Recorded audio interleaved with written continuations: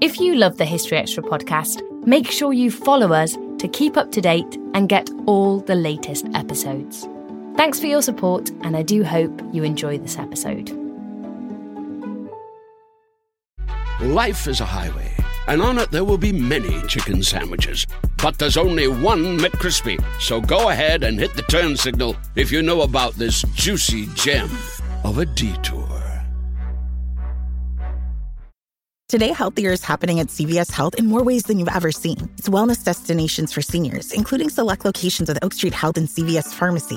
It's doctors, nurses, pharmacists, and everyone in between, offering quality care and support virtually, in person, and on the phone. It's in-home evaluations through Signify Health and meeting mental health needs through Aetna. And those are just a few of the ways Healthier is happening. To see more, visit cvshealth.com/healthier happens together. CVS Pharmacy, Oak Street Health, CVS Specialty, Signify Health, and Aetna are part of CVS Health. Eligibility and services vary by location and individual. Elevate every morning with Tommy John's Second Skin underwear.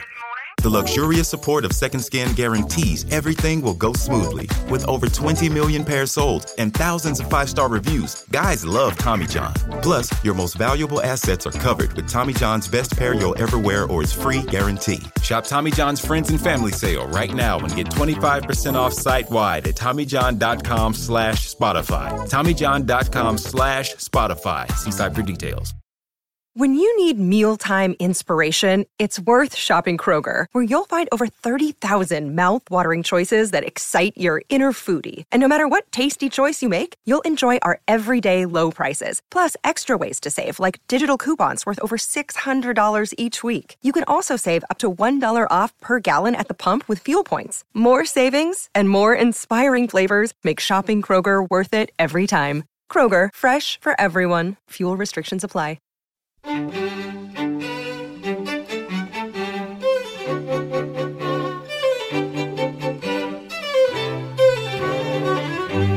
sea connects us, and everything happens through connections.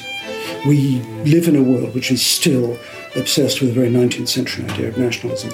We sit in our categories, we have different names on our passports, we cross frontiers, all the rest of it. That's not how history happens. That was Michael Pye talking about the importance of geographical connections in world history. We're not talking about subsistence agriculture. These aren't people scratching a living. These are very prosperous, civilised people. And that was Francis Pryor on the reality of Bronze Age society.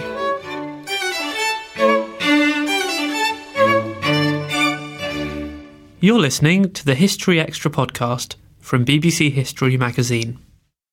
We're the UK's best-selling history magazine, available from all good newsagents or via subscription. Check out our latest subscription deals at historyextra.com/subscribe. The magazine is also now available on many digital devices, including the iPad, iPhone, Kindle, Kindle Fire, Google Play, Kobo and Zinio. Look out for us in your App Store or newsstand, or find out more at historyextra.com/digital. Hello and welcome to our first podcast of December 2014.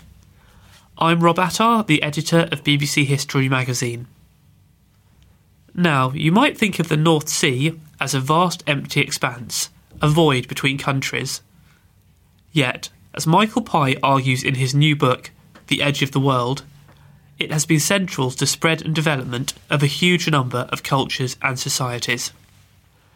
Our book's editor, Matt Elton, met up with Michael to find out more, and he started by asking him what inspired him to research this topic. It's a fascination about the gaps in what I know about the past. There is this I know about Amsterdam, I know about the guilt and the glory and all of the wonderful dockside life of Amsterdam and the riches. I know a little bit about Rome, at least I've walked around the Forum. But what on earth happened between the fall of Rome and the rise of cities like Amsterdam? Okay. And what had to happen to make Amsterdam possible? Right. Okay. There's so much that's different in terms of culture, of the way people thought, of the way people behaved, of what was possible in technology. Okay. And so talking about gaps, we've got this expanse in the middle of the sea itself. So at what point do we pick up the book, and how did people at that time see the sea? How did they regard it? Well, I think put it the other way around. We tend to think of the sea as something that separates us from other people. Yes. I mean, I think sometimes the English think of the sea as our moat. Yes. Yeah. Thank God we're separate from those terrible people on the other side. But no, in this time, the sea is the connection. Right. The sea is what makes it possible to go from A to B easily. So we have to turn our whole view on its head. Absolutely. You have to look at geography a totally different way. You can sit in a port like Ipswich, and you're actually closer in time to Bergen in Norway than you are to somewhere in the south of England like London. It's amazing. Because it takes so long to get over the roads. It's so difficult. It's dangerous. It's unpleasant. It's uncomfortable. You simply get in a boat and row like that. And you're there. Yes. Okay. So people saw the sea as a conduit rather than a barrier. Yes. Okay. There's a whole range of things you talk about being transmitted over the sea. I mean, the first one is money, I suppose, which you talk about. In what way did that emerge and how did it spread through these countries? Well, the weird thing about money by the time you get to about the 7th century is that it wasn't much in use. I mean, there was gold, but gold was an official currency and it sort of came out of the state and went back to the state. Yes. It was what you paid taxes with if you were a landowner. What there wasn't was specie, stuff that you had in your pocket or in your purse with which you bought a cabbage at the market or you bought whatever you were dealing in, the wood or the lumber or whatever. And that's what was revived. And revived in one particular place more than anywhere else, which we know because more coins were minted there. And that's oddly enough on the Dutch coast where Frisia once was. Okay. And so it's a very North Sea phenomenon. But the other thing is, of course, that the Frisians could trade in shallow-bottomed boats along the coast of the North Sea. Okay. So they could go really quite long distances into really quite different places rather easily, carrying with them money. Yeah, okay. Something that's interesting to me is how did other peoples see the Frisians? How were they regarded by other groups of people? Drunk. They were said to have a very funny attitude to adultery as well. Okay. And drunk adulterers, brilliant. Well, exactly. People of character. No, they were the traders. They were the traders. Right, okay. In fact, the word Frisian becomes the word for a trader, a merchant, somebody who's dealing in things across the water. Okay. And the sea itself was known as the Frisian Sea before it was known as the North Sea. Because they were so important to its story. Absolutely. They were absolutely basic. They were trading right up into the south of Norway. Because we know because there are houses that they had at a settlement called Kaupang up in Norway. They were certainly trading as far down as the start of the English Channel and probably out to what's now Southampton. So it's a huge range of it's a huge area. range, absolutely. Yeah. The other thing that we should talk about in terms of a valuable thing that was traded was books. Where were these spread to and from and how did that work? It's a complicated story because books went everywhere. Yeah, okay. Books went across Europe from one place to another. So you have books that we know that the Venerable Bede had in Jarrow in Northumbria, which had come from Sicily and went on to land up somewhere in Switzerland, and all in some time. But one of the key things that did happen was that the Saxons who moved into Britain were particularly associated with monasteries, with learning, and with missionary work, of course, which involved having texts. Yes. So the texts that came into Britain went out again with the Saxons across Germany. So there is a curious sense in which the English may well have taught the Germans to read properly, which I think the Germans would probably resent quite a lot. But that's lovely. We talked about books there. We should talk about how we, in the present day, know about this story. I mean, how did you go about researching this vast story from a period that's known as the Dark Ages in a lot of senses? But it's not the Dark Ages. You have to read through what people mean you to see. That is the problem. I mean, you read an awful lot of Lives of Saints when you're doing a book like this, and you have to be very careful because there's not all that much you can discount. Okay. If somebody tells you the story of a miracle, you don't simply throw it away because there may well be the story of something else underlying it. It may tell you quite a lot. Okay. One of those stories, and forgive me if I forgot his name, Audun, is that right? Audun. What's that story and what can that tell us? Audun and his polar bear. Yes. Yes, absolutely. Audun was wonderful. Audun was a chancer who lived in the western fjords of Iceland and got himself a polar bear. Okay. polar bears, oddly enough, I mean, you think of exotic animals being given to important people, and you think of rhinoceroses being schlepped across to Rome. No, actually, polar bears, and even walruses sometimes, were brought to courts across the north and south of Europe as gifts. And Auden thought that his polar bear would be really quite a good thing to take to a king, who would immediately give him enormous amounts of money. Why he thought this, the Lord knows. And also the physical problems of actually schlepping a polar bear from Iceland to Norway, and then overland, which is what he did, down into Denmark, were quite extraordinary. And unsurprisingly, by the time they got to Denmark, Auden was starving, and the polar bear was starving, and the polar bear was thinking of Auden as lunch. So all of a sudden, there had to be a compromise. And Oden's plans didn't work out quite as he hoped. But it's a curiosity, because already the notion that there are exotic things in the north is there, and already there's the notion that you could exchange them for real power and real riches. So this story teaches us that actually people saw the sea as a way to become rich and to expand their own horizons, in a sense. They thought that things would get better if there was contact. Right. It's a really key thing. When you have people going from port to port around an expanse of water, they cross cultures all the time. And we're used to thinking about that with the Mediterranean. Yes. And we know that, Hesiod and Homer's sailors got to Gibraltar. Yeah. We know all of that stuff. But actually, the North Sea is an even more remarkable story, because the Vikings, for example, apart from the fact that Dublin was their headquarters in the British Isles, apart from the fact that they got to America and Newfoundland, also got to Byzantium. Wow. Where they were the emperor's hard men. They were the bodyguards and everything else. So we need to see the sea as active as the south area was as well. Yes, we really do. We really do.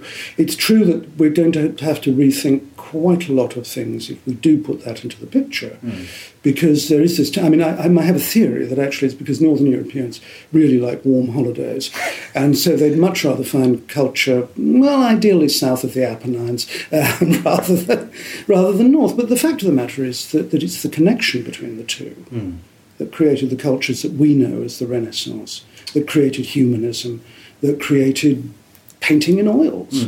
So it's not talking about one at the expense of the other, it's talking about the interplay between the two areas. It's all about connection. Okay. It's all about connection. So talking about some of the other things that were connected by these people kind of butting up against each other, some of the other things are fashion, for instance. The fashion is fascinating. Anytime you say fashion, you think of those wonderful sort of medieval manuscripts with very, very straight-backed ladies with impossibly big tummies and impossibly high breasts and rather silly things on their heads. Yes. Fashion didn't start like that. Fashion started among a lot of roughs on the docks in ports like Bergen. And they picked up their fashion ideas by going to, not exactly fashion shows, but sort of thug and fishermen's conventions in places like Grimsby. Okay. And they would come back with ideas, and we know this from the sagas, because the Icelandic sagas talk, 11th and 12th century, about people coming back from the north of England and being dandies and very proud of their style of clothing. And we know that in the Norwegian courts, for example, people could be really socially cut out completely for wearing a kirtle of the wrong length. You wouldn't have thought that necessarily, would you? You wouldn't have thought of it at all. Do you associate Icelandic sagas with anything except blood and dragons? Certainly not fashion, you would have said. Exactly. Yes. And the other thing that interested me is the idea of the changing of people's kind of not values so much, but their manners and their cultures and their traditions. Can we see this story as really shaping the cultures that we know today? We can certainly see some parts of it. I mean, take one not simple question at all, but one fairly straightforward one, which is money. If you start using money habitually across frontiers, across languages and all other things, it becomes somehow your language for making things equivalent. Okay. But that's like writing an equation. That's mathematics. You are saying this load of timber equals this load of wine, equals this amount of silver that I happen to have in my pocket. Okay. And you're working it out all the time. You're doing that kind of abstract thinking. And I'm convinced that has a great deal to do with the development, the very first attempts at what we now recognise as the beginnings of modern science. Okay. So what sort of science are we talking about in that? But we're talking about looking at rainbows and trying to work out what they are. We're talking about any way of looking at the world which involves putting mathematics into it. Right, okay. So it's about applying these laws to the world around you as you see it. And the other thing, of course, is that at that time, if you happened to be in one of the newly founded universities and teaching, it's been estimated that you spent about half your time worrying about money. I mean, things never change. No, that's true. But really, I mean, you had to get the money out of the students. Yeah, you had to work out how much money you were getting out of them. You had to manage the whole life of the university for money. And curiously enough, I mean, even more than today. So what sort of period are we talking? We're talking 13th century. As far back as that? 14th century. Yeah. Oh, yes, yes. That's incredible. And by the 14th century, it's pretty obvious. I think you can go further back than that, to the start of Oxford and Paris and so on. Okay. One thing is also punctuation, the way in which language was used. Punctuation is wonderful because, of course, we owe it to the Irish. We really owe a great debt to the Irish because everybody else, not everybody else, but many other peoples, spoke some language which was related to Latin. So if you read it aloud, you could work out what was going on. Okay. And you would understand. And if you saw it on the page, you would understand. And, of course, things were designed to be read aloud, not necessarily to be read privately. But if you don't speak Latin, and it really is just letters on the page, and you don't have the expectation of words ending in A or AM or whatever, you need some help. And breaking up the words and then punctuating the sentences so that you divided one idea from another was an Irish invention because they didn't have Latin as their first language. See, that's incredible, and that's something I didn't know. And that's something that I think runs throughout this whole book, is that this story has been neglected in some senses. Why do you think that is? I don't think it's been neglected. I think what happens is that if you are a medieval specialist and you're working on a set of texts, it is an unbelievably complicated exercise. The editing of these texts, the establishing of the texts, the working out of what they mean or what they can possibly be talking about sometimes. Yes. And I think the tendency is for this to become a very specialised activity. Okay. And the great luxury that somebody like me has is that I can come in and read over the whole subject. Right, okay. So it's about fitting all of these things together into one overarching story. Trying to see what happened, yes. And so what can the archaeological evidence tell us? Very often that the documents are nonsense, which is a little bit alarming because it would be nice to have a few trustworthy documents. Just one or two? Yeah, just a few. It would be handy. I mean, but you keep finding depth of things that happened in particular places that you would never, ever have known about. Okay. There's one illustration, it's in the book, a place called Domburg in the Netherlands. Right. Which is a perfectly ordinary beach with kids and ice cream and all the good things about a beach. You would never guess that in the 17th and 18th and 19th centuries, when there were high storms and terrible tides and great winds, the sea pulled back and revealed all manner of things, but different things. Okay. First of all, a Roman history that nobody had ever bothered to write about in Latin, because the Romans didn't do provinces, as you know. They and West 11. Absolutely the same thing. A Roman trading port of great importance, a goddess nobody had ever heard of, temples that nobody knew about, but clearly showing, because of the number of people who were saying thank you in the temples, for trading voyages that had gone very well. This was a big trading centre. Boom, disappears. We don't quite know why. It might have been pirates, it might have been weather, we don't know. Okay. Then, all of a sudden, the sea rolls back again, and there's a line of posts which look like the foundations of wooden shacks on the shore. There was a trading post there in the 5th, 6th centuries, a trading post which was obviously very important, because those trading posts were, I mean, there were places on the coast which did all sorts of things like gathering customs and pushing goods in and out. Then, again, the sea comes back, and there is a cluster of coffins on the sand in a star shape, each one with grave goods on them, so they can't be Christian, possibly Viking, we're not quite sure. But again, this is a history that doesn't exist without the archaeological evidence. And that's just one site? That's one site. Yeah. And that's 3 different histories. that just get revealed by the accident of the sea pulling back at the right moment, you know. So amid all these discoveries, what was the thing that surprised you the most in the course of writing this book? I developed First of all, I think I went into this like anybody who's not a medievalist. And I thought, oh my God, the Middle Ages. Oh, here we go again. Dark Ages, wretched times, superstition. I bet they were all completely idiotic. We have this terrible built-in sense of superiority to the Middle Ages. Well, that gets knocked out of you in about 10 minutes when you start actually trying to find out something about it. Yes. And you realise that what was going on was very sophisticated. But it's part of the whole process that made possible what we think is sophisticated. Right, OK. We should talk about the ways in which the sea spread negative things, I suppose, perhaps like the plague. What impact did that have in the nations that kind of bordered the sea? Oh, enormous. If you read the Daily Mail today, and you read it on the subject of shirkers and work-shy persons and nasty benefit scroungers, almost all of that we owe, oddly enough, to the regulations that started after the Black Death. Sounds bizarre, but it is actually true. Okay. This is the point at which people start talking about. People panic. There aren't enough people alive to do all the work that's required. The people know about famine as well as disease, so they really worry about what the fields are going to produce and are there going to be enough people to do it. And when that happens, they start changing the law. Right. And they start changing the law to control poor people and working people as closely and as tightly as they can. And they develop this whole vocabulary. It's in Piers Plowman, after all. This whole vocabulary for putting down people who won't do what they're told. Okay. And they start passing laws to make damn sure they do, or they go to jail. So it's driven by the fear caused by the plague, in a sense? It's driven by the consequences of the plague. Right, okay. You write that this is a way of thinking again about who we really are.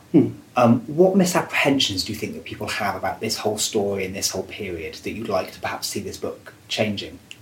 Well, I suppose there's one thing, which is how we think about Europe. When we have official heroes in the European Union, they tend to be people like that abominable old slave driver, Charlemagne, whose entire empire was funded on the slave trade to the Middle East, and whose main activity was behaving exactly like the Vikings he disapproved of, by raiding, stealing, taxing, and murdering, you know. I think we probably can do better for heroes than that. Okay. We want our heroes to be in the centre, forget it. I'm not interested in kings and emperors. They are, of course, enormously important. What they do matters a great deal, but I'm not interested in them. I'm interested in what happens on the periphery, on the outskirts, because that's where the energy was. Right. The great changes are beginning along those coasts, with individual traders going out in small boats and taking with them, accidentally, everything from money to plague, as they go. But that's where the energy of change is. So who stands out for you as a hero, or heroes from this story? Oh, I have several. I actually ended up with the Venerable Bede as a hero. Now, okay. At university, I was forced to read the Venomous Bede, as we all remember. Joke. And I hated him. What a bore. I suddenly discovered what else he'd written apart from the history of England. And all these amazing attempts to think out what it would be to have a scientific experiment.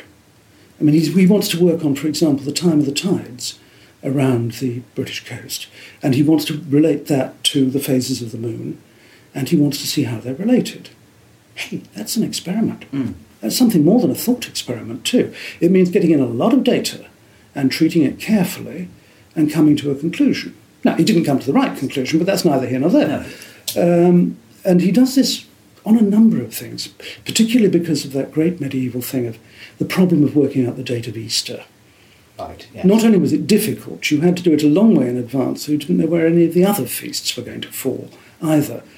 And also, at the time, you could only do baptisms and you could only do certain ceremonies at either Easter or Whitsun. So you really had to know when this was going to happen. And he developed a very sophisticated mathematics for the time of working out the date of Easter.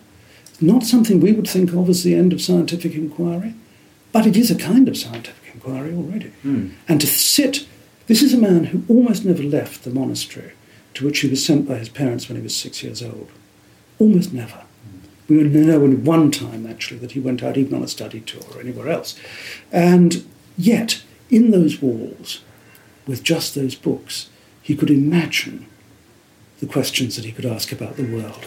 I think that's wonderful. It's pretty incredible, isn't it? It is, yeah. Any other heroes? Well, actually, another ecclesiastical scientist, actually, Robert Grosseteste, who was Bishop of Here, There and Everywhere, and was used as an ecclesiastical lawyer in Hereford and a troublemaker in Lincoln. Wonderful troublemaker, by the way. What kind of things? Oh, well, he at one point he was lumbered with a large number of Italian priests, which he didn't want because he kept pointing out that the Italian priests were jolly good in French and therefore they could talk to the upper classes. But there was no point in the lower classes coming along with confession because the Italian priests wouldn't understand a word of it. And this turned out to be true. However, he was still lumbered with them, so he finally went down on his knees in front of them and started making his confession in English, louder and louder and louder, beating his breast until they retreated in a great deal of embarrassment, and he had no more problems with Italian priests. That's quite good. So what else did he get up to? What other things were there? He became a priest quite late in life, we think. And on the way along, he starts almost something, it's not experimental science, but it's, instead of simply going to experience and saying, that's what I've seen, you try to set up a situation in which you will see things. Yes. Which is the really big difference. And he does that again with rainbows. A lot of his thinking about colour and what happens to when light passes through a prism didn't actually get improved on until Newton. Wow. So you're talking about, 1250s to end of the 17th century. And again, it's somebody's curiosity about the world. Yes. There's something about the way I think we think of the medieval mind as shut. It's the exact opposite. It's just that there were things they had to be curious about that we can Google. That's true, yes. And so the sea, in a sense, opened people's minds to being curious about what was happening over its horizons, over its borders. Absolutely. Yeah. All the great early fashion books, for example, are about what people wear in other countries. Yes, okay. And they're about imitating what people wear in other countries. Okay. And people always got the blame for it, too. There's a wonderful English quote, which luckily I can't do verbatim, which basically says that fashion, like the pox, comes from France. Okay. So people were genuinely curious in the things that were happening in other nations. Exactly. Well, they had to be. Yes. Otherwise they wouldn't be trading. Otherwise they wouldn't be getting in what they wanted. No, that's true. I'll tell you how extraordinary that is. In one archaeological dig in Elgo in Sweden, they discovered a Buddha, an 8th century Buddha from Kashmir. Nobody can even make sense of the trading connections that could have brought it there. Because you have a band of Islamic traders who wouldn't deal in images. We don't know of Jewish traders who were going to Kashmir, though there may have been, who brought it there. But it's there, and it's in the right layer, and we know it's 8th century, and it has a twin in a museum in Kashmir. That's incredible. It's amazing. If you could somehow travel back in time to this period and ask someone involved in this huge story a question, what kind of question would you ask? I would find it very difficult to find one person to ask. What I would love to do is to go into a village in the middle of Flanders or Frisia or England or anywhere in the 12th century and find out what people knew about things. Because it's still the mysterious thing. What did they know? Yeah. They were pretty shrewd about a lot of things like, for example, cures for the plague. There's one lunatic one, which is actually the Tediac, which gives us the word treacle, which started off as a cure for snake bite. And you started off with a bit of snake venom and added about 93 other things and ended up with something, as I say, which we would now call treacle. It worked. And they weren't stupid because it actually contained so much laudanum, so much opium, that it would in fact have given you relief from pain. It would in fact have calmed down a lot of the symptoms. And it might in fact have made the whole process tolerable. and given you a holiday from things. So at one level, of course it's stupid. I mean, why are you starting with viper venom, for goodness sake, to cure plague? At another level, it's not stupid at all. Pragmatically, they'd found something that actually worked. So the question is, what do they know? Yeah. What did people actually in the village on the street know? Yeah. I would love to know more about that, and I would love to find a way to find it out. That's cool. That leads nicely actually to my next question, which is, what was the biggest challenge in writing this book? Not being stupid. Because if you've only got a limited number of texts, it's quite difficult to cross-read and double-check. Yes. If you've got any number of 17th century letters, then you can make sure you're not being totally stupid by sampling things which were written at the same time by the same sort of people, whatever. It's trickier with this limited amount of survival. One of the problems is that stuff survives for a good reason. Okay. You know, not all documents survive. They survive because people thought it was worthwhile filing them. You know, so a cathedral that wants people to know about its title to a bit of land is going to be very careful to keep the charters very carefully in a good, dry place. Yes. But if it's a love letter or an order for 2 tons of coal, it's not going to happen. No. Okay. So there's a sampling effect which can distort everything. And the really interesting question is, how do you compensate for that? Yeah. Yeah. And as I say, the only thing I think you can do is to try to read the documents that do survive, first of all against the archaeological record, because sometimes clearly things just aren't right. Bede's story of the Saxons coming in and sweeping the Britons across, you know, Caractacus's last stand on the British camp in Malvern. Turns out, unfortunately, to be a Norman fort, but we won't worry about that. Let's move on from that. Yeah, right, exactly. All of these wonderful stories turn out to be nonsense. Look at the DNA. The DNA was muddled long before the invasions, and if you look at the skull size, it doesn't change until after the Norman conquest, because apparently when the Normans arrived, we got bigger heads. Fascinating detail. And finally, I mean, I suppose, if you could leave readers with a changed impression of the sea and the time and the people, what would that be? The sea connects us, and everything happens through connections. We live in a world which is still obsessed with a very 19th century idea of nationalism. We sit in our categories, we have different names on our passports, we cross frontiers, all the rest of it. That's not how history happens. It happens in a much more ramshackle way. The order is imposed by human beings, not by these accidental institutions. And it's that fact that connection is what changes us, what makes us alive. That was Michael Pye. The Edge of the World, How the North Sea Made Us, is out now, published by Viking. And now it's time for the latest history news with our website editor, Emma McFarlane. A new DNA study proves, quote, beyond reasonable doubt, that the remains discovered underneath a Leicester car park in 2012 are those of the last Plantagenet king, Richard III. According to a team of researchers at the University of Leicester, the latest analysis of all available evidence, quote, confirms identity of King Richard III to the point of 99.999% at its most conservative. The researchers collected DNA from living relatives of Richard III and analysed several genetic markers, including the complete mitochondrial genomes inherited through the maternal line and Y chromosomal markers inherited through the paternal line from both the skeletal remains and the living relatives. The mitochondrial genome shows a genetic match between the skeleton and the maternal line relatives. Dr. Churi King from the University of Leicester Department of Genetics said the research, quote, closes an over 500-year-old missing persons case. However, Michael Hicks, the recently retired head of history at the University of Winchester, called into question the conclusions drawn from the study. He told History Extra, quote, I don't think this research carries us any further forward.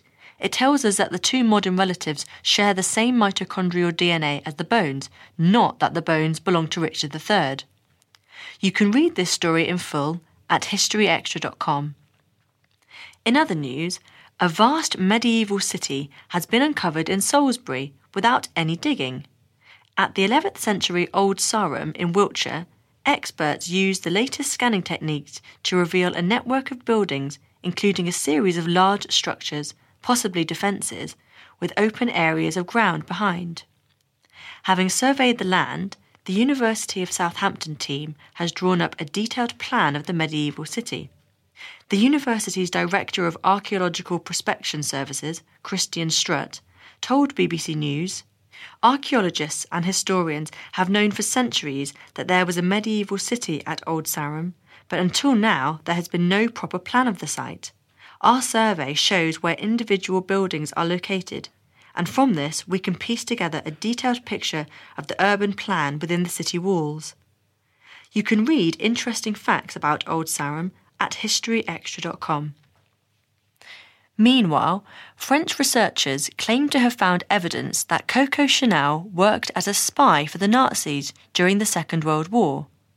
According to the Daily Mail, a written record made public for the first time in a documentary broadcast on French television on Monday night is said to prove that the late fashion designer was a member of Adolf Hitler's secret military intelligence agency. According to the documentary, The Shadow of a Doubt, while working for the Nazis, Chanel went by the code name Westminster, a reference to her affair with the Duke of Westminster in the 1920s. It is also said that she exploited a friendship with Winston Churchill to try to negotiate a truce in 1943. Thanks, Emma. And now we have a short advertisement break. I'm Dr. Sam Willis, and I'm here to tell you about the Navy Records Society. The Navy Records Society has been publishing volumes on British naval history for over a century and has produced over 150 books. Members receive an annual volume as well as online access to every one of the Society's books, which cover over 1,000 years of British naval history. Members also receive access to the Society's amazing online miscellany of sketchbooks, charts, photo albums, diaries, even audio recordings. From the Armada to Nelson, from Jutland to the Fleet Air Arm, there is something here for anyone with an interest in naval history. Join the Navy Records Society for just £40 a year at navyrecords.org.uk. This episode is brought to you by Indeed. We're driven by the search for better, but when it comes to hiring, the best way to search for a candidate isn't to search at all. Don't search, match with Indeed. Use Indeed for scheduling, screening, and messaging so you can connect with candidates faster. And listeners of this show will get a $75 sponsored job credit to get your jobs more visibility at Indeed.com/historyextra. Just go to Indeed.com/historyextra right now and support our show by saying you heard about Indeed on this podcast. Terms and conditions apply. Need to hire? You need Indeed. Life is a highway, and on it there will be many chicken sandwiches. But there's only one McCrispy. So go ahead and hit the turn signal if you know about this juicy gem of a detour. Elevate every morning with Tommy John's Second Skin underwear. The luxurious support of Second Skin guarantees everything will go smoothly. With over 20 million pairs sold and thousands of 5-star reviews, guys love Tommy John. Plus, your most valuable assets are covered with Tommy John's best pair you'll ever wear or its free guarantee. Shop Tommy John's Friends and Family Sale right now and get 25% off site-wide at TommyJohn.com/Spotify. TommyJohn.com/Spotify. See site for details. Before our next interview, I'd like to quickly mention our next reader events, which are taking place in March next year. On the 21st and 22nd of the month, we're holding 2-day events themed around Magna Carta and Waterloo. At each event, you'll get the chance to hear from a selection of expert speakers and enjoy a buffet lunch. For more details and tickets, please visit historyextra.com/events. And as always, BBC History Magazine subscribers will get discounted entry. Flag Fen in Peterborough is the only place in the world where original Bronze Age timbers can be seen in their original location, giving a unique insight into life in Britain 3,500 years ago. Our features editor, Charlotte Hodgman, paid a visit to Flag Fen in the company of Francis Pryor, a former expert on Channel 4's Time Team, to find out more about the site's significance. Okay, so Francis, we've come to Flag Fen in Peterborough.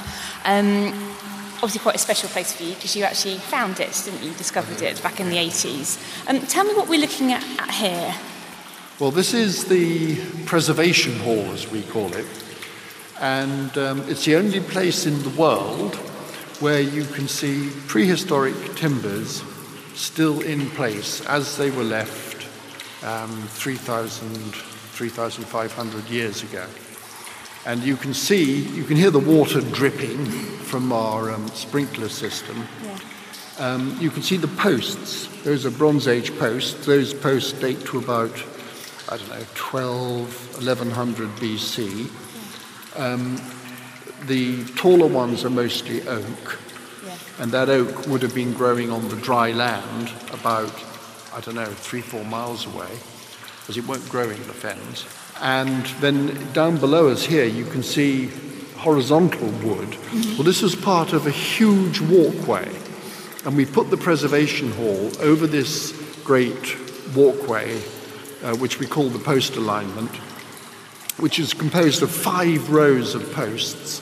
In all, there are about 60,000 posts. So, it's quite a big thing. Yeah, it's huge. And it runs for just over a kilometre. And the surface was made out of these large timbers you can see lying here, which were then covered with brushwood. Mm-hmm. And to stop people sliding around in the winter, if you look down there, you can see there's lots of sand and gravel. Yeah.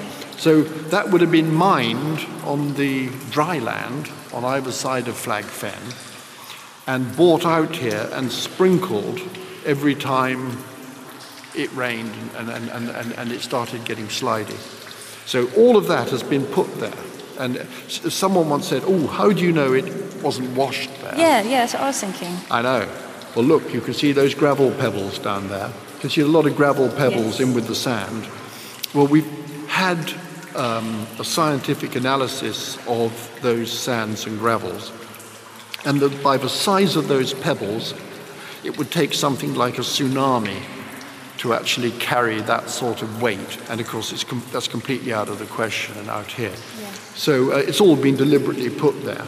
And one of the things that proves it is in amongst that sand and gravel, we sometimes find Neolithic, so that's pre-Bronze Age, flint implements that were dug up in the Bronze Age when they were quarrying the gravel from Neolithic sites on the edge of Flag Fen.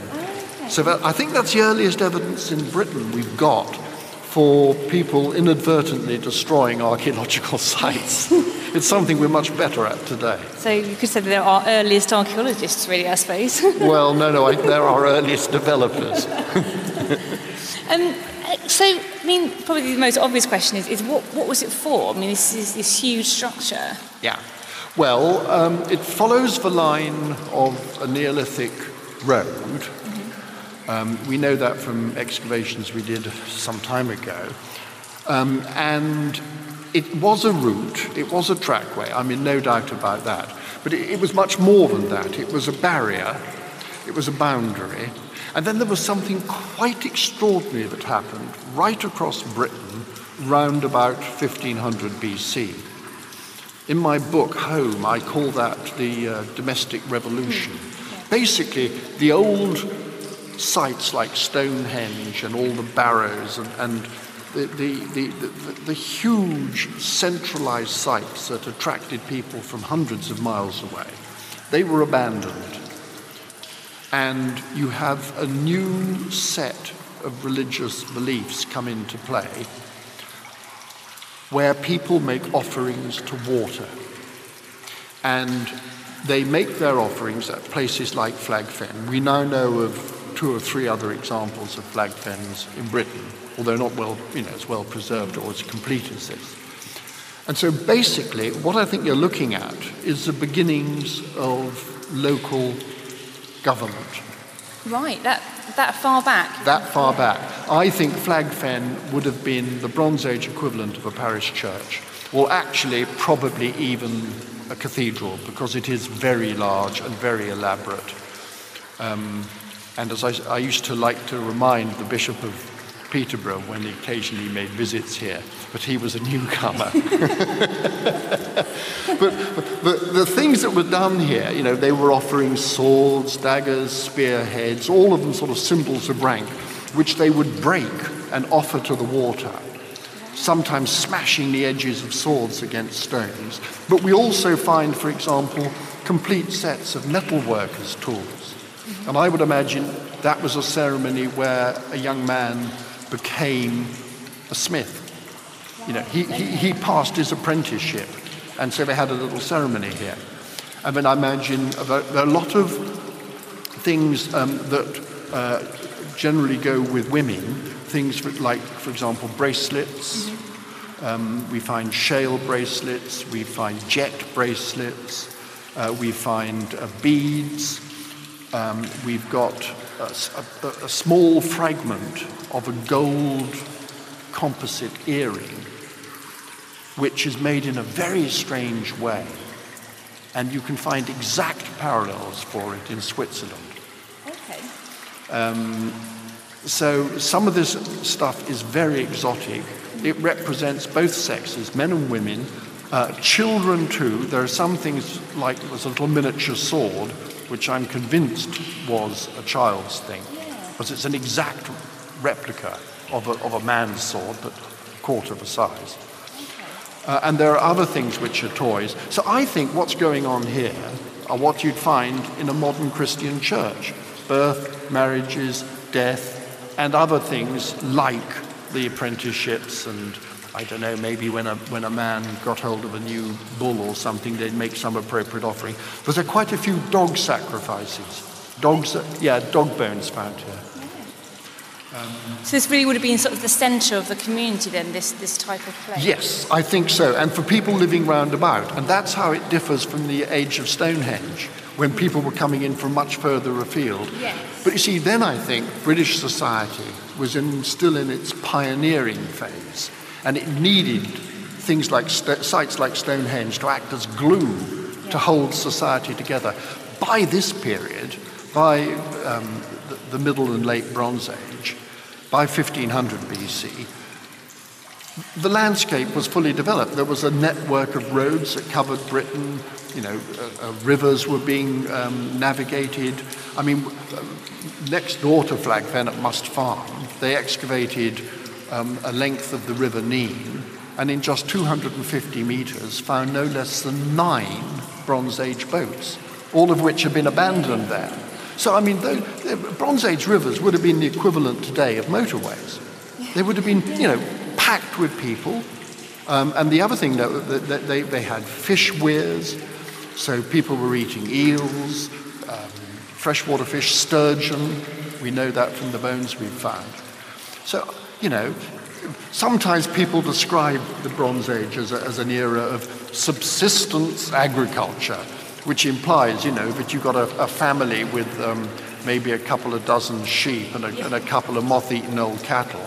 No, it was nothing like that. Farming was already very intensive. All the evidence we've got from land on the edge of Flagfen, where we have actually discovered complete field systems, where we found the yards where they actually handled the sheep, I know as a sheep farmer that those handling systems, they're called drafting races and things like that, are intended to handle hundreds, not dozens of sheep. And in some cases, I think they would have even have dealt with thousands. I mean, you're talking huge flocks and large herds. And, we're not talking about subsistence agriculture. These aren't people scratching a living. These are very prosperous, civilized people. Yeah, and that's very at odds with the usual view of people in this period, isn't it? It's very different. Well, yes, I think this is something that we've got to really get across to people, and I'm so excited now that prehistory is part of the national curriculum. If we can get a generation of youngsters who realise that prehistory isn't something that unimportant that happened before the Romans. Prehistory, this period, the Bronze Age, is when Britain was invented. Yeah, not when the Romans... No, the Romans are an afterthought. Yes. So just explain, these, we've got the walkway, but these vertical posts, is this how it would have looked? Would they have had something over them? How, why are they sort of in as they are? Yeah, well, it's, when we first found them, we thought, maybe we've got a bridge. But then we found the floor, and the floor is in place. And you can see there's a big quarter-split oak tree trunk there. Well, when we excavated that, it was pegged in position by no less than 16 separate pegs. So there's no way that it's collapsed from a higher level. That is its level. And we have found some of these vertical posts which have been pulled out of the ground, and so they're intact. And that's why the ones we've painted on the walls here are, 12 feet high, something like that. That's based on good solid evidence. So basically, it was a marker. In wintertime, the walkway would have been under 6 inches, a foot, maybe 2 foot of water. And so you needed these posts to mark the way across. But more than that, I think it was also a boundary. Because when you get to the dry land, which is a kilometre in that direction, what happens is that you find that all the objects which are being carefully placed in and amongst the posts then spread out on the dry land, and they don't go on the open fen side of the posts. They don't extend there at all. And the only object, if it is an object, that we found on the far side of the posts was a human skeleton. Do you know what I was going to ask, actually? Did you find any human remains? You mentioned the objects. Yeah, we find the occasional loose human bone, jaws and things like that. We haven't found a complete skelly. I'm not surprised. I think people were buried in their community. So this was a kind of it wasn't a burial site then? No, this marked their passage to the next world. Right, okay. And so if you think about water, symbolically it's very important. Nowadays, we all know what we look like. I mean, I don't know how many times we look in mirrors, but dozens of times a day, right? In the Bronze Age, you couldn't do that. There weren't any mirrors. And if you wanted to see what your face looked like, you had to find still water. And that was one reason, I think, why these clear spring pools often became shrines and people would make offerings to the water. It's because people could see their own reflections. And it's of interest that the very first mirrors, which happened around about 500 BC in Britain, are found in women's graves and very high status women. So it's quite often the case when you get an innovation, it's the rich and powerful who get hold of it first. And they must have been cherished. They must have been so important to people. Suddenly you know what you look like. But then you can see your reflection in still water, but you also know that if you go below that still water and breathe, you drown. So it's a symbol of you, because you can see yourself, but it's also a symbol of death. Yeah, I mean, it must have been very powerful then, I would imagine, to... Oh, very powerful. I mean, one of the things we know about the Bronze Age is that they had their ceremonies in, I hate the jargon word, but there is only one word, in liminal zones. Liminal means at the boundary. It's from the Latin word limen, meaning a boundary. So they went to places like Flag Fen. It's liminal. You couldn't live out here. It's a watery wilderness in some respects. And it is, Seahenge is another site like that. That was right on the edge of the sea. And, I mean, it was really quite scary digging that. And there's another site, another case I can think of, is the Iceman in North Italy. Uzzi, he's called. Oh, yes, I've heard of him. And he was found well above the snow line. Well, the conventional view is that he was robbed by robbers and that sort of thing. I think that's utter rubbish. I think he was a sacrifice.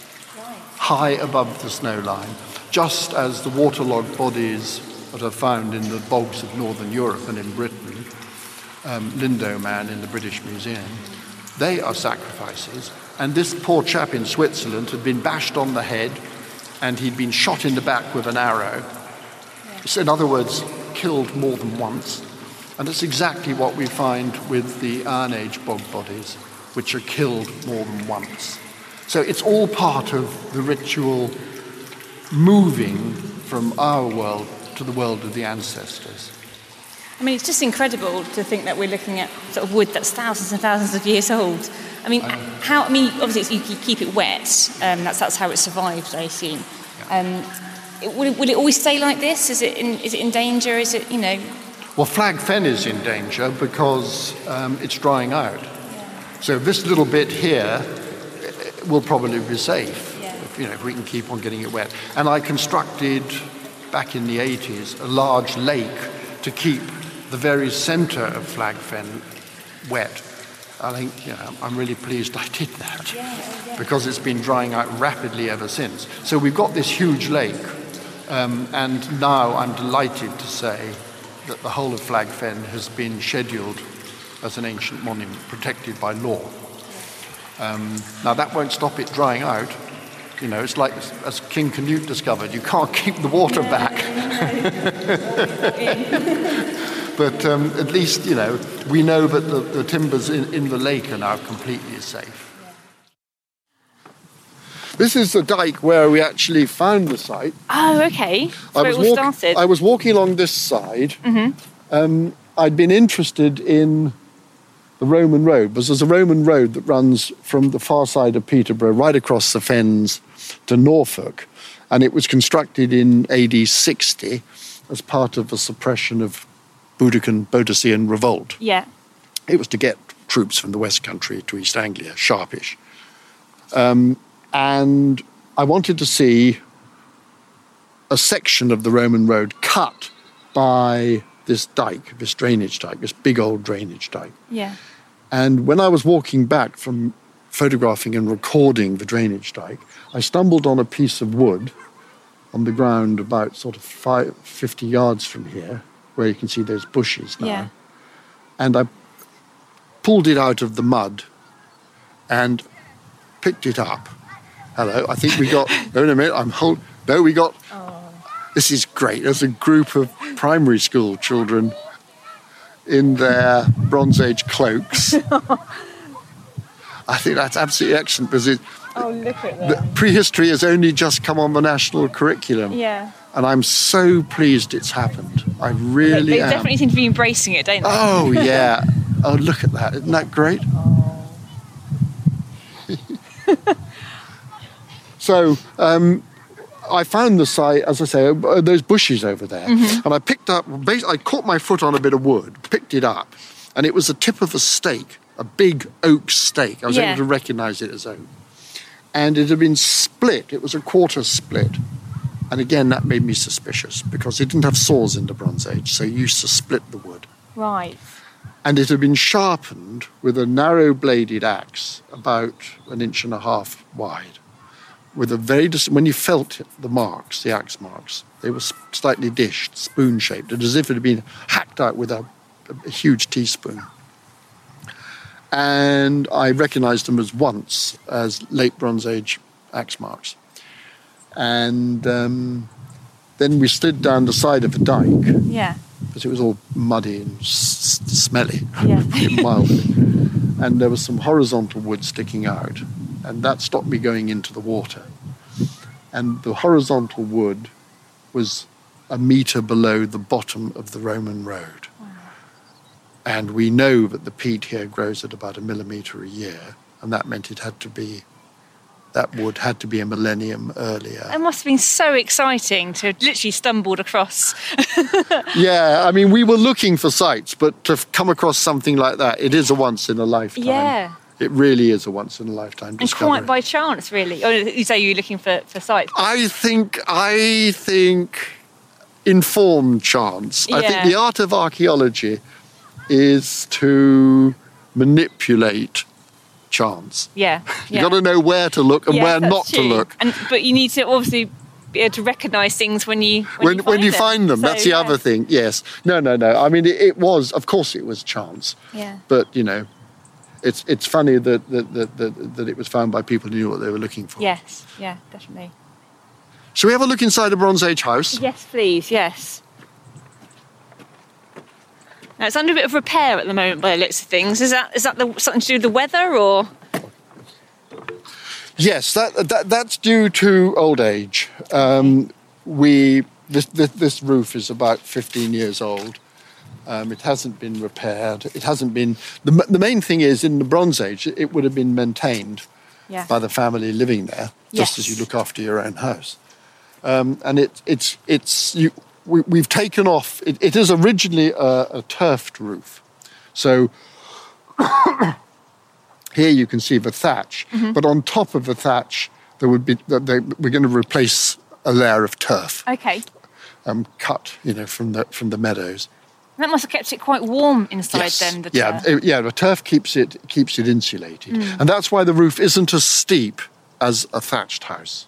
Yes, yeah. Okay, a thatched house has a 45-degree pitch. This is about 35 degrees, and we were able to work out the pitch of the roof from the posts on the inside. Get a pretty good idea, anyhow. So if we want to go into the house, yes. There we go. Thank you. It's quite spacious, isn't it? In here. Yes, I mean... Is this your sort of average size for a... For a Bronze Age house, yes. It's pretty well average. Yeah. It's maybe on the larger side. I don't know. About right. The main thing about this is that the floor area of this house is larger than the floor area that was allocated to its workforce by the Great Northern Railway when they were building houses in Peterborough in 1850. Gone backwards since then. Well, admittedly, they were on 2 floors, but yes. But it's a very usable space, and people always say how many people would have lived in here. Well, of course, we don't know, but I would estimate that you would have had parents and their children, and possibly grandparents too. Yeah. We know how they were laid out and organised. So the doorway would have faced south, and then the food and stuff was prepared around the central hearth. Yeah.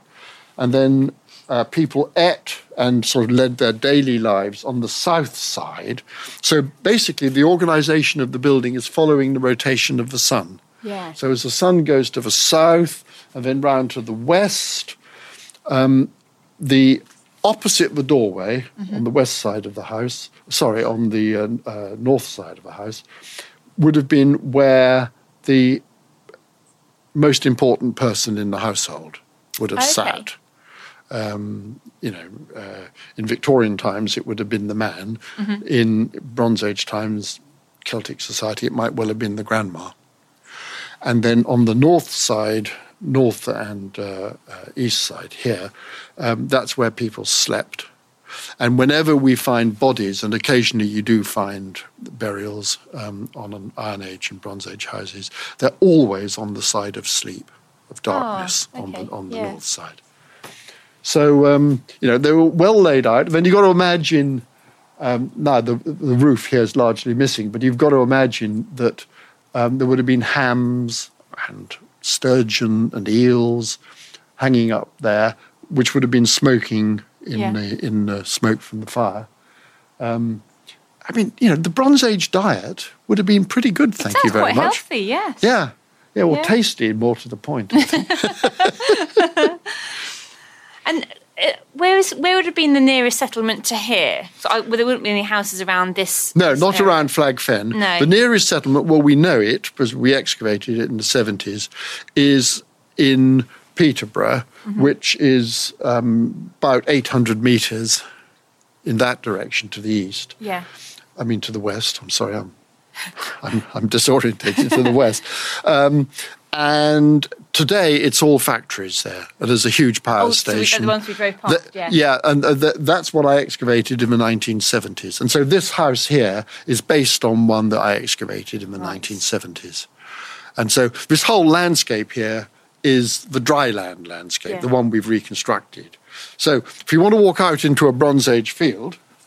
And would the houses have been built close together as like a little community, or...? No, that's very interesting. They don't actually start building houses together around here until the Iron Age. Right. In the Bronze Age, the houses tend to be spread amongst the fields. Right, okay. And what's interesting is that the houses are very carefully spread amongst the fields. They're not at random. And this leads us to think that individual family holdings were marked out by roadways in the fields. That That was Charlotte Hodgman and Francis Pryor on location at Flag Fen.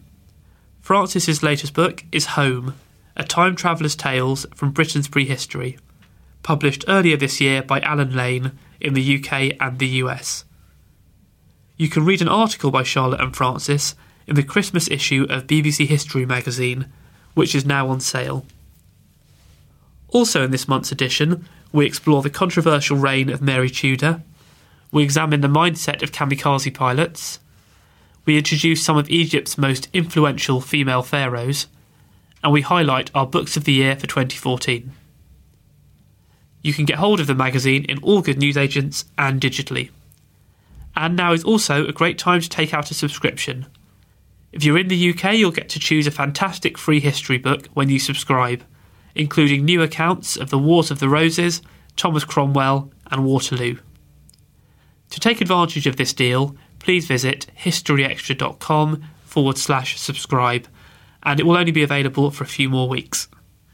And if you're interested in checking out our digital edition, then for this weekend only, you'll be able to download our Christmas 2013 issue for free on the iPhone or iPad. From Friday the 5th of December until Sunday the 7th of December, you can get this issue without charge from the BBC History magazine app.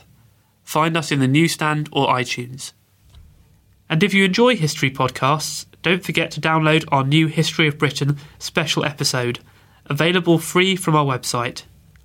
You'll find it at historyextra.com/Britain podcast. You will need to be logged in to access it, but don't worry if you've not already registered, because it's free to do and very simple. And that's pretty much it for this week. Do join us next time when we'll be talking to Rick Stroud about Crete in the Second World War, while Esme Hanna will be discussing post-war student life. Thanks for listening to this History Extra podcast, which was produced by Jack Fletcher. Do let us know what you think about this episode by emailing podcast@historyextra.com, and we might read out your messages in future episodes. Alternatively, why not keep in touch via Twitter or Facebook, where you'll find us at History Extra. For more great history content, don't forget to visit our website historyextra.com, where you will find history quizzes, galleries, articles and more. Plus, it's where you can download every single previous episode of this podcast.